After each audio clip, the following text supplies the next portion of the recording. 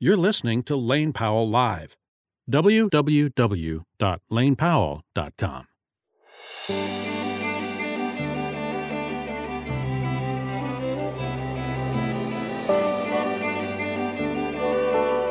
It wouldn't be a legal presentation if we didn't include a disclaimer. We want to note that the information provided in this podcast does not and is not intended to constitute legal advice.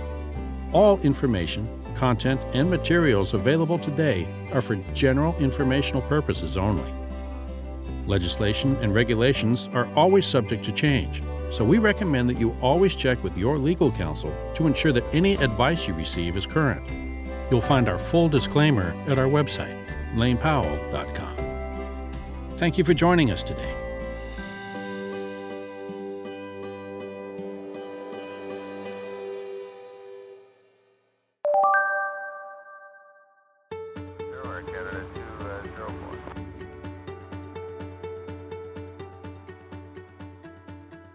What first alerted you that there was a situation on board the aircraft?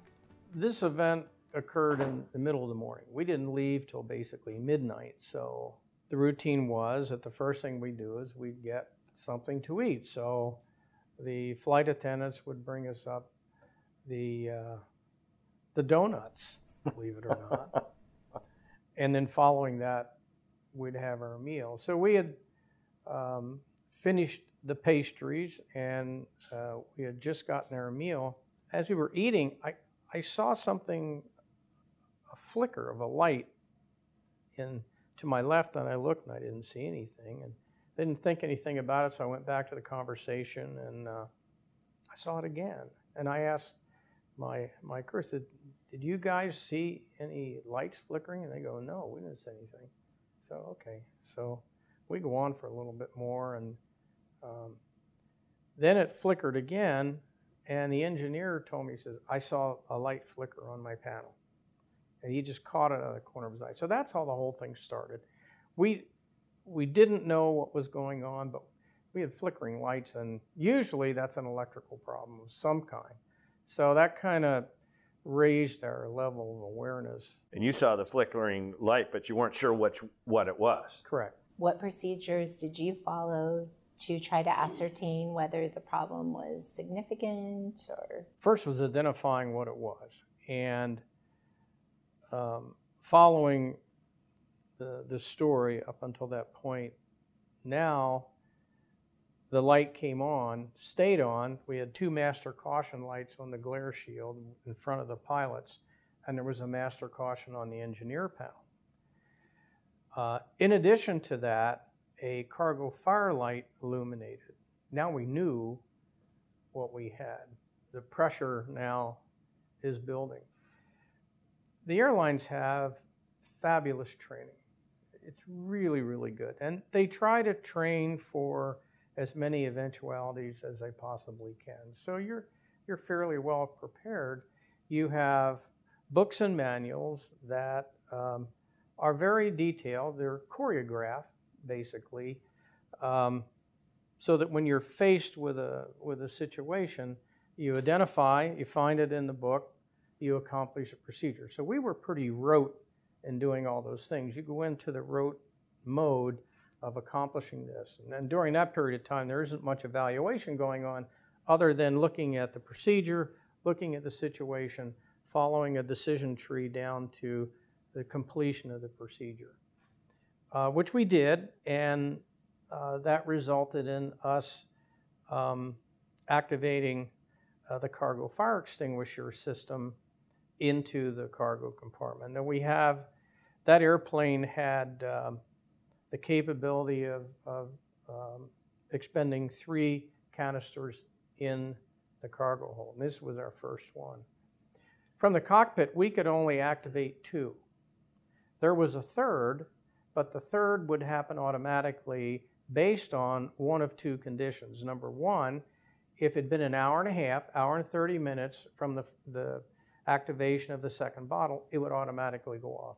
Or if you touch down before the end of an hour and 30 minutes, it would go off. The idea is just to ensure the fire's out kind of thing before Right. anybody opens the cargo door and Exactly. introduces oxygen and that sort of thing. So we had activated the first bottle. We accomplished the procedure. And at that point, now the food goes away, right? We You're don't paying need the food. attention No to more what's- donuts. And no We more need to donuts. fix this, right? Yeah. So we started looking at potential diversion points. Where were you in the air about this time? We were probably, I would guess, it's been a long time, but I think we're about 150 miles from Tehran. We started discussing where we were going to go. The first thing is you got to communicate that we have an issue, and we use HF. HF is high frequency radio communications, and basically the radio waves bounce off the ionosphere back down to Earth, eventually to the receptor. If there's problems with the ionosphere, which is constantly moving, it can interrupt communications. Tons of static on HF, so you can hear words, but you have to listen very, very carefully.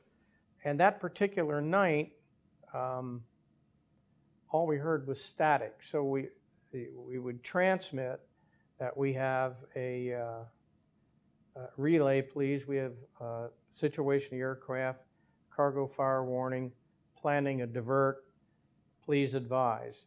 Because you want your dispatch system to be part of the solution, right? Because they're in the ground under low stress situations and they can look at things practically. As you start to build more and more stress, then it starts to narrow your focus. It's almost as though you go into a survival mode.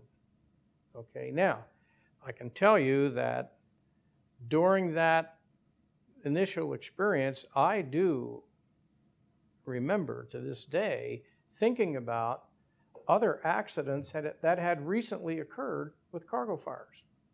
You have to assess the threat, you assess the time frame that you have, fear comes into it, because you don't know what's happening. I do remember thinking about particularly those two crashes that occurred because they delayed in getting the airplane on the ground. That went through my mind. And for folks that don't understand that system and where this fire indication in the cargo hold, you have no way to physically check that. All you have is your warning system Indication. and your indicators. There's Right. no way to go and look and see if, hey, can somebody see a fire going on in there? Right. So it got more interesting. We had fired the first bottle. We were looking at the charts, trying to figure out where we're going to go. We're trying to communicate with the company to get some input as to what they might suggest we could do. But in the meantime, we knew there was a sense of urgency. So just as we're discussing this, the fire warning comes on again. And I can remember we all three looked at each other. It's almost like this can't be happening. What does that really mean? Well, it means that obviously the first bottle, according to what we've been trained, was not adequate. And the fire, if it is there, is not out. At the same time, because of the way the fire warning presented itself, in other words, the flickering lights not coming on completely, the question is going through your mind, is that because it was heating up and wasn't making, however it makes contacts, or is that some kind of an anomaly? That goes back to what you said earlier. Is this a fire or is this an electrical? Maybe this is an electrical Exactly. And we didn't know. issue. And you don't know. How many people do you have on board? We had 241 people and 7 crew members. So that's weighing on you at the same time that you've got almost 250 souls that you're responsible for. Well, you would think so, but honestly, everyone would like to think that, but I didn't think about that at all. At that point, I'm thinking about survival. If this crew gets the airplane to the ground, they'll be fine. If we don't get it in the ground, everybody's going to go. So we were pretty much getting into a survival instinct at that point. I think that goes to some of our training that has evolved certainly over time, but now when we've talked more about the ability to be able to compartmentalize and focus on the task at hand, not get distracted by those sorts of things that may bias your decision making. contribute to not taking care of the real problem at hand, and maybe have you making emotional decisions rather than more rational decisions based on whatever the problem is that you're presented with. That's a really good point. I think that when you're in that situation, information is bombarding you. And it's a matter of filtering out the information that's not important, somehow organizing that information in some sort of priority, and then picking off the things that have the most opportunity to kill you. Get rid of those first, right? So which right now is get rid of the fire. Right. So we fire the second bottle. Now it's serious. I distinctly remember asking my flight engineer, Chase Osborne, I said, Chase, will you call our purser? His name was Jerry McGuire, by the way. Really? Oh, what a wonderful man he was. And the flight attendant that was in the first class, she said, well, Jerry's on break right now. And I distinctly remember Chase saying, well, get him off break. We need him up here right now. And so Jerry came up, and I said to Jerry, we've got an anomaly in the cabin. We don't know what it is. We've had a fire warning. It could be a false warning. We're not sure. Could you please go back and put your crew on alert and have them assess the cabin and come back to me as quickly as you can so we can get some information about what is happening back there. We're planning on diverting. We're going to divert to probably either Bahrain, Oman, or maybe somewhere in Turkey. We don't know yet. We're working on that. We'll let you know. You're going to have about, from right now, probably neighborhood of an hour and a half to get everything set up. We had a thing in the airplane we called the brick. And the brick was a huge stack of approach charts for all the airports that we would never use.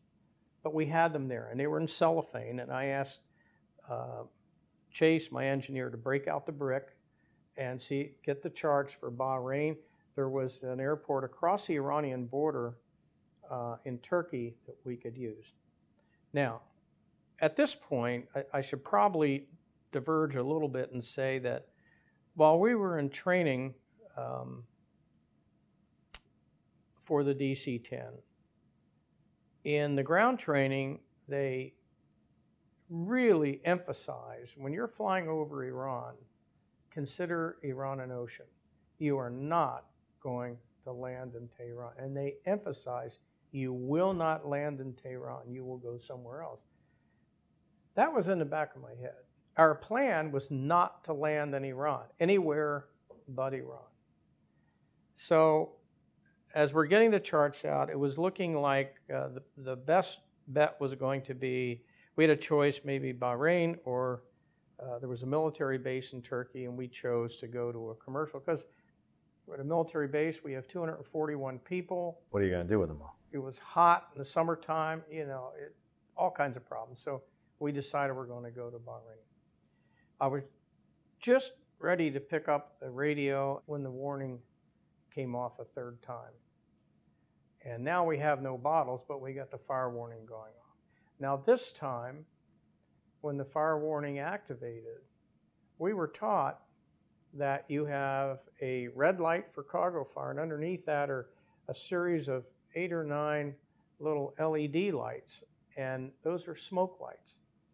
And there's an optical device in the cargo hold so that when smoke interferes between 2 light points that's supposed to light up the thing, they didn't light up. So we're thinking, probably a false warning. So you've got all 3 bottles are blown now? 2 bottles are blown. I got one more bottle, but I can't do it. And that's on the timer? Yep. Okay. So that one is an hour and a half after the second one, yep, if things are still or happening. So you've blown the second bottle. You have no more control over that. You certainly don't have all the information that you'd like. No. And you're getting some mixed messages here as well. But you know for sure you've had fire warnings, you blew the bottles. But now the smoke indication is not consistent with the fire warning. Correct. And the other thing that was kind of rolling around in the back of my mind was when we left Mumbai, we went through some really heavy weather out over the Indian Ocean, and we had St. Elmo's fire all over the window. It was a spectacular view, but it was really bumpy. Another thought that went through my mind is maybe because of this turbulence, it might have jarred something loose that, shorted out and made a contact to give us that warning. So then Jerry Maguire comes back up into the cockpit and says, Bowie says, we took our shoes off, we walked the cabin, and the floor on row 29 aft is warmer than the rest of the airplane, and 3 of us, of the 7, feel as though we smell slight traces of smoke. There's ducting that comes from the 3rd engine up under the floor, right, that goes to the air conditioning packs or units, and I wonder if that's what's making the floor warm? Right. But when he said, 3 of us think we smell smoke, I'll remember John Walkman, my co-pilot, I remember the look in his face, and it was like a deer staring in the headlights. And I turned to Chase, and Chase says, we're not going to try to go to Bahrain, are we?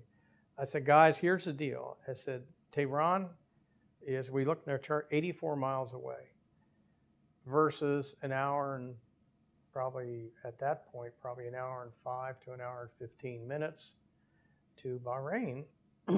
And we made a collective decision, and they told me, said, you can decide what you want and we'll go with it, but we think Tehran is the best option, and I thought Tehran was the best option. And that's when the fun started. How was air traffic control? How was it working with them in getting the airplane on the ground? Was that a fairly fluid event? No. When you fly in that part of the world, the Iranian air traffic controllers are really the best. They speak clearly, distinctly. And they're real good at Northwest 41, climb, maintain 320. Perfect. But if you say something like, we have an emergency, we have a mayday, and we need to land in Tehran, they don't necessarily understand everything you're saying. The non-standard stuff doesn't the everyday conversational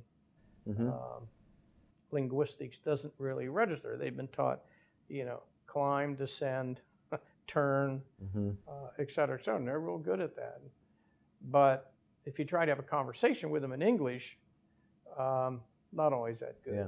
And you're familiar with that from your previous experience. Right. Yeah, right. Yeah. Right. So it was very difficult getting across to them that we had an emergency. And they kept saying, stand by, stand by. And I think what they were doing is probably trying to find someone desperately that could come up and tell them what we were saying, what our problem was. At one point, they told us to go to Tabriz. They go, Tehran 41, you go to Tabriz. I said, negative Tabriz. Now, I'd been to Tabriz because at Iran Air, we served Tabriz, and it's a joint commercial and military airport, mostly military. But I didn't want to do that because the support structure that was in Tabriz probably would not be anywhere close to handling a foreign type U.S. airplane. Right. Maybe a Boeing, but certainly not a Douglas. I mean, as you're thinking through the process, you have all this background, this foundation and everything, but you're thinking not just about getting on the ground, what's going to happen after we get on the ground. What's going to happen after we got on the ground was a big deal because, number one, you're violating the first rule you were taught. Thou shalt not land in an ocean of Iran. Yeah. Right. You don't do that. So we were violating tenet number one. I wasn't really worried about what was going to happen on the ground in terms of equipment and support. I had no worry whatsoever. Iran Air is one of the best airlines in the Middle East. Still is today, honestly. That wasn't my issue. The problem was, how are we going to deal with this politically? Because we have, I can't remember how many people were hostage in Iran for 444 days, but we had 241 people. And of course, there were a lot of Indians, Dutch, French, a few English, and some Americans. And I wasn't sure how that was going to play out. But that was more in the background. We had bigger problems, which were getting the thing on the ground. Because, again, we had so much fuel. Our problem was a decision point. We're overweight for landing by 74,000 pounds, I think it was, okay? If you do an overweight landing in an aircraft like that, then automatically, before you leave again, you have to have an overweight inspection. Okay, who's going to do that, right? How are you going to get that signed up? Or do you just take off and ignore it? But if you dump the fuel, now you don't have enough fuel to get to Amsterdam. And how much fuel are you going to have left? How far can you go on it to get out of the country of Iran, if in fact they let you go? So we talked about that and decided that probably best to dump the fuel, because a maintenance issue, we thought, would be more of an issue than the fuel situation. Okay, we could beg for fuel, but you can't beg for maintenance. It's not going to happen. Of course, all this stuff is going through our mind, and they still haven't allowed us to go to Tehran yet. Finally, and this is probably a dangerous thing to do, I told the controller we were proceeding direct to Tehran. I got another standby, and I'm thinking, why are we getting standby? We've explained we're having an emergency, we declare Mayday, Mayday, Mayday. What are they doing, right? So eventually he comes back and says, Northwest 401, you come to Tehran. Okay, we're going to Tehran. He said, you're cleared to the Victor Romeo beacon to hold and contact approach on so-and-so and so-and-so. Well, we didn't want to do a holding pattern because the whole objective was to get the thing on the ground. We got there. Now, do we tell them we're dumping fuel? We're going to dump 74,000 pounds of fuel over your city at low altitude. So we decided not to say anything and just dump the fuel. They didn't want to complicate the situation anymore. It would have taken more time to get that across to them than it would. So we made one turn in the hold, and they gave us a vector for the ILS, and we made the approach and landed in Tehran. It was almost surreal, and I remember distinctly when we heard the 200-foot call on the lady that tells us how low we are. It was 200 feet, and I remember thinking to myself, here goes my job. This is it. Just as we were touching down and the nose is coming down, I'm thinking, wait a minute. I may not even get back to the U.S. Why am I worried about my job? But it went through my mind. Yeah. Of course. So now you're on the ground. Now we're on the ground. And you're thinking now about, like what you said, like, holy smokes, well, now we're here. We're really here. Yeah. Like, yeah, it's a whole new set of problems. Yeah. So what now kind of thing are we going to do, right?